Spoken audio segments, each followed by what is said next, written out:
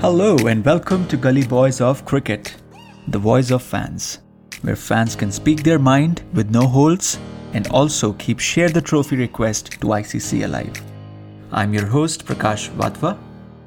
In this podcast, we continue our conversation with Gully Boy Priyansh Chandra from India, previewing India-South Africa Test Series. This is part 2 of our conversation, and this part talks about the South African perspective, putting a spotlight on some key names and opportunities that lie ahead.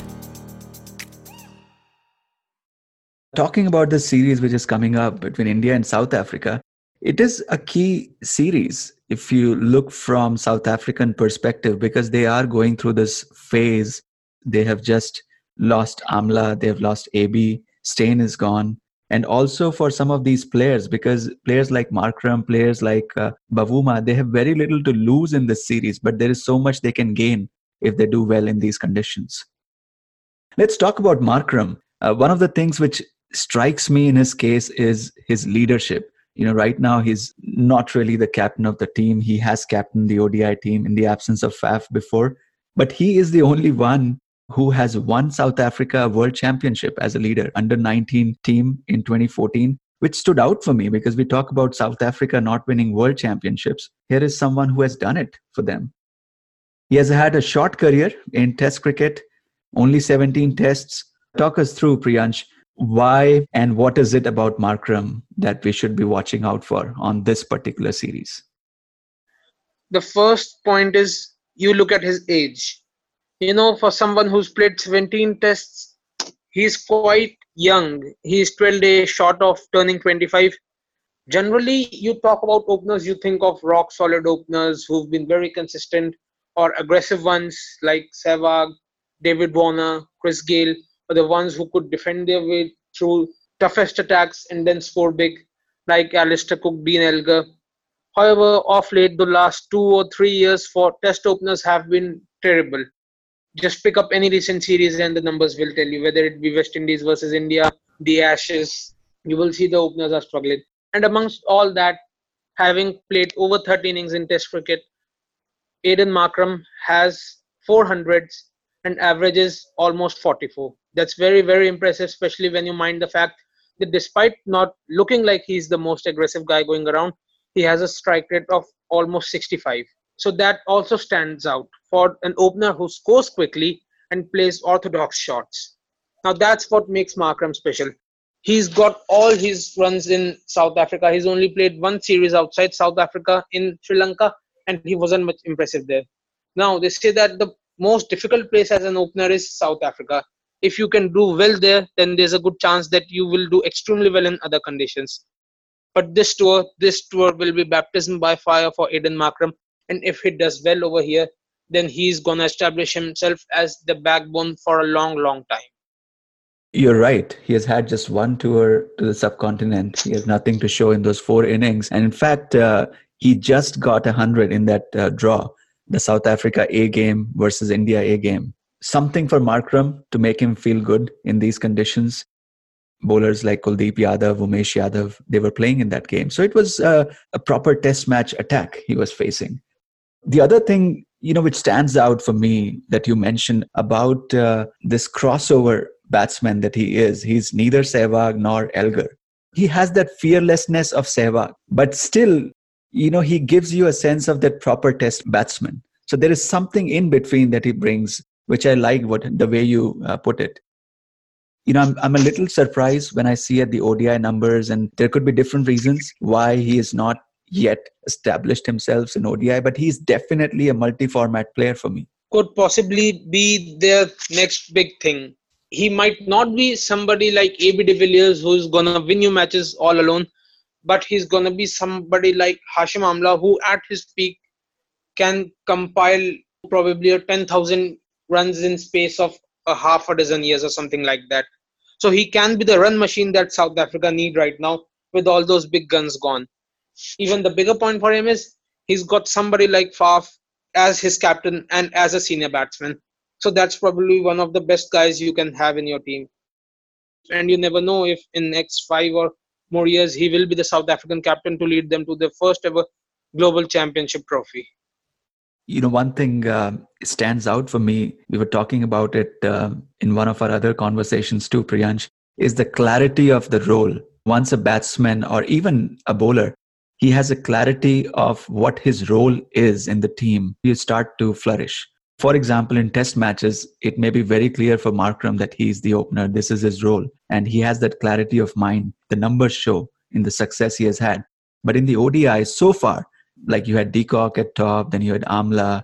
He was batting with De Villiers, with Faf. I wonder if he had that clarity of role in the ODI. So maybe this whole new setup, South Africa coming fresh after the World Cup, if this would give him that space that he needs in the ODIs to establish himself as well. As far as the test matches are concerned, this coming series, I believe and I agree with you that this is a huge, huge moment for Markram.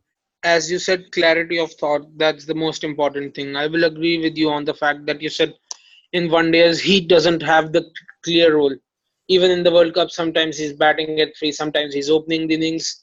When he made his debut in one days against Bangladesh, he was batting at 4, 5, then open, then 3, then drop, again opening. So that might have made him a little bit too confused. Then he was in between, made the captain. If you see his list A stats, they are very impressive. A couple of seasons ago, he was averaging around 37 in list A cricket, and now he averages over 44, has a strike rate of almost 100, has 800s to go by his name. So those are very impressive stats. And I won't be surprised if he is able to transition those domestic stats to the international level much sooner than we expect him to. Here is someone who we believe has a great future, who should be a modern day great for South Africa in times to come. And the other word which came up several times in our conversation today, Priyansh, is captaincy, leadership, responsibility. Even for South Africa to pick him as a captain in an ODI series in the absence of Faf shows the sign of where things will be heading in the future. If we talk about the leadership roles, then it's a must that we also talk about the current T20I captain, and that is Quinton de Kock. As soon as Hashim Amla and AB de Villiers are gone, amongst South Africa, they have lost the experience of 238 test matches. And suddenly, Quinton de Kock with 40 odd test matches, it's actually exactly 40 test matches. He is their second most experienced batsman after Faf du Plessis. This is the first tour where we are going to see Quinton de Kock as a senior player who should know what his role is and has to come out on top in order to ensure that South Africa do extremely well. Didn't get to tour to India the last time they came here because he wasn't a certainty in Test cricket back then, but times have changed since then. He's their number one keeper and one of their best batsmen. So probably we are going to see the best of Quinton de Kock in the subcontinent conditions. And you never know. Maybe he could be asked to ditch the gloves, give them to Klaasen and play as a proper batsman in the middle order. I'm with you on that. This may be the first time that de Kock feels that responsibility on him because there is no Amla, there is no de Villiers. Most of his cricket that he has played in red ball would have been under those names. So when you come out to bat, when Amla has batted, when de Villiers is batting with you, it's a lot different than coming out as someone on whom the game depends or on whom the youngsters are looking up to. So I don't see de Kock's role changing much on this tour, although he may feel the additional responsibility. What if he goes the AB de Villiers path? AB had the likes of Graeme Smith, Jack Callis, Ashley Prince too, and de Villiers started to into his own when all these big names left. When he ditched gloves, became the proper batsman, and we know what happened next. Mr. 360-degree, a game changer in his own way. So what if de Kock does the same thing? Maybe ditch gloves, move to number 3 or 4. As we know, he's a very good player of spin. That might be where he's best suited for. And if he clicks, and if this position clicks for him, maybe he could be the next AB de Villiers for them. I like that suggestion. I mean, it's something completely out of the box. I agree with the core point that you're mentioning, which is in this South African 11, when they come out on the field, right after Faf, de Kock is going to be the number 2 guy for them on the field. And that has to show in what he does with his bat, no matter where he scores those runs from, which position. one guy we can't ignore is obviously one of the best openers going around right now, and that's Dean Elgar. He is gonna play as an opener, and we know that. So you can't expect him to do things like playing with the tail, revolving with the middle order, because he has to do his own job of surviving the spinners early on, of seeing the new ball. So maybe he and Markram can do that job, get them to a good start, but then it comes to what happens after these two are gone, which brings us to the other guy who is also very crucial for them, Temba Bavuma. 36 matches, he has only got 100, averages 33. But you know, the best part about Temba Bavuma is that he gets those tough runs. Whenever you feel that the team is in trouble, the batsmen, the big guys aren't scoring, you will always see Bavuma chipping in with a 60, 70, 50 or 80 odd. Be it his 100 against England in the second test when it was a flat deck, and South Africa had to ensure that they got as close to England as they could. He got his maiden 100. Even when he toured India, he didn't get a big score, was asked to open, but looked like he was someone who was here to stay.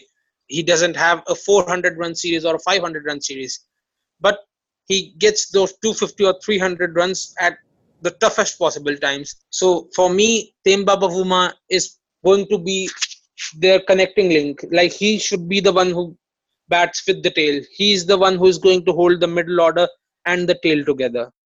As we are seeing with the test matches these days, we are hardly seeing anything going into the fifth day. They are becoming more and more of these 4-day test matches, and it's becoming a game of mental toughness. And that's where I think Bavuma is the right kind of player. You don't need to be those big 100 guys that you have to get those 150s or double hundreds. Even those 60s and 70s under tough conditions in matches which go just 250, 300 runs, they make the difference. He could be a great factor, an X factor on this trip, actually. He, along with Markram, you were talking about Elgar. We know what he brings, what we can expect from him, the toughness, and, he's going to stick around, play out the hours, get his runs. We can't say that about, say, Markram or Bavuma. If they are on the crease for 3 hours, that could actually impact the context of the match completely. So for that reason, Bavuma and Markram, for me, are the X factors as far as South African batting is concerned in these conditions. Sometime or other, you have to step up and set an example. Like, Sri Lanka went to South Africa and beat them in their own backyard, something which is still a very big achievement. True. Considering the fact that most teams struggle there. So South Africa have to do something like that. Like, we are the South African team, and we have historically been known for our toughness, and we are going to do it again, irrespective of the conditions or the players we are facing. If you ask me, it's these new guys that we are talking about, the Markrams, the Bavumas, and the Du Bryans, who for me are really an unknown entity in the subcontinental conditions. We don't know what they bring out. I mean, they could actually make or break the series for South Africa, and not necessarily the Fafs and the Deacocks. So as we say of unknown names, one name we have been continuously mentioning is Thanas du Brain. Many people might not know him. For starters, he hasn't played a lot, only 9 test matches, averages just slightly over 20. He has got only 100, no 50s. So on face of it, you won't expect much from him. But if you want to check out like the potential he has, look up for the 100 he got in Sri Lanka. He was the only person for South African team who got 100 there. They only got 250s in the series. One was from Bavuma, the other being 100 by Du Brain. He was someone who had mastery in playing spin. He was playing sweeps, reverse sweeps, and those things could be very crucial in subcontinent. This could also be his series. This could be another star born in this series. Priyansh had asked me to look at the highlights of the Sri Lanka game. The one you were mentioning, the century got in the second innings in Sri Lanka. This was only the highlights I was watching. Some of his shots, they instantly reminded me of De Villiers. Not just the style and the shape he got into, it was more of the time he had before the ball came to him. Also, in the time and age we live in, with all these different formats, I don't think we have come to a stage yet where a newcomer walks into Test cricket and you start seeing reverse sweeps from him. This is a a series where we might see who the future shoulders of South African cricket are going to be.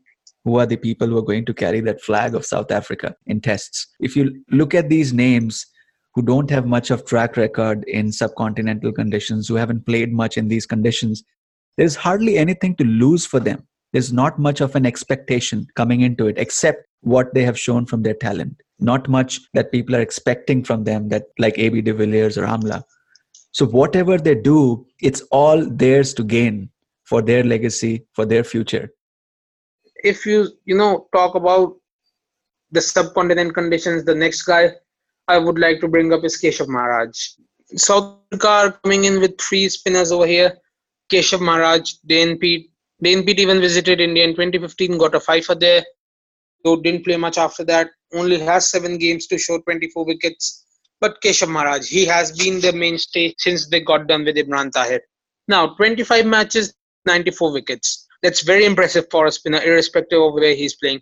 But then you think of the fact that he's mainly played in South Africa. South Africa, a place that is almost a graveyard for the spinners. Think of just 3 names from South Africa, 3 spinners from South Africa who have done in red ball, because I can't think of any.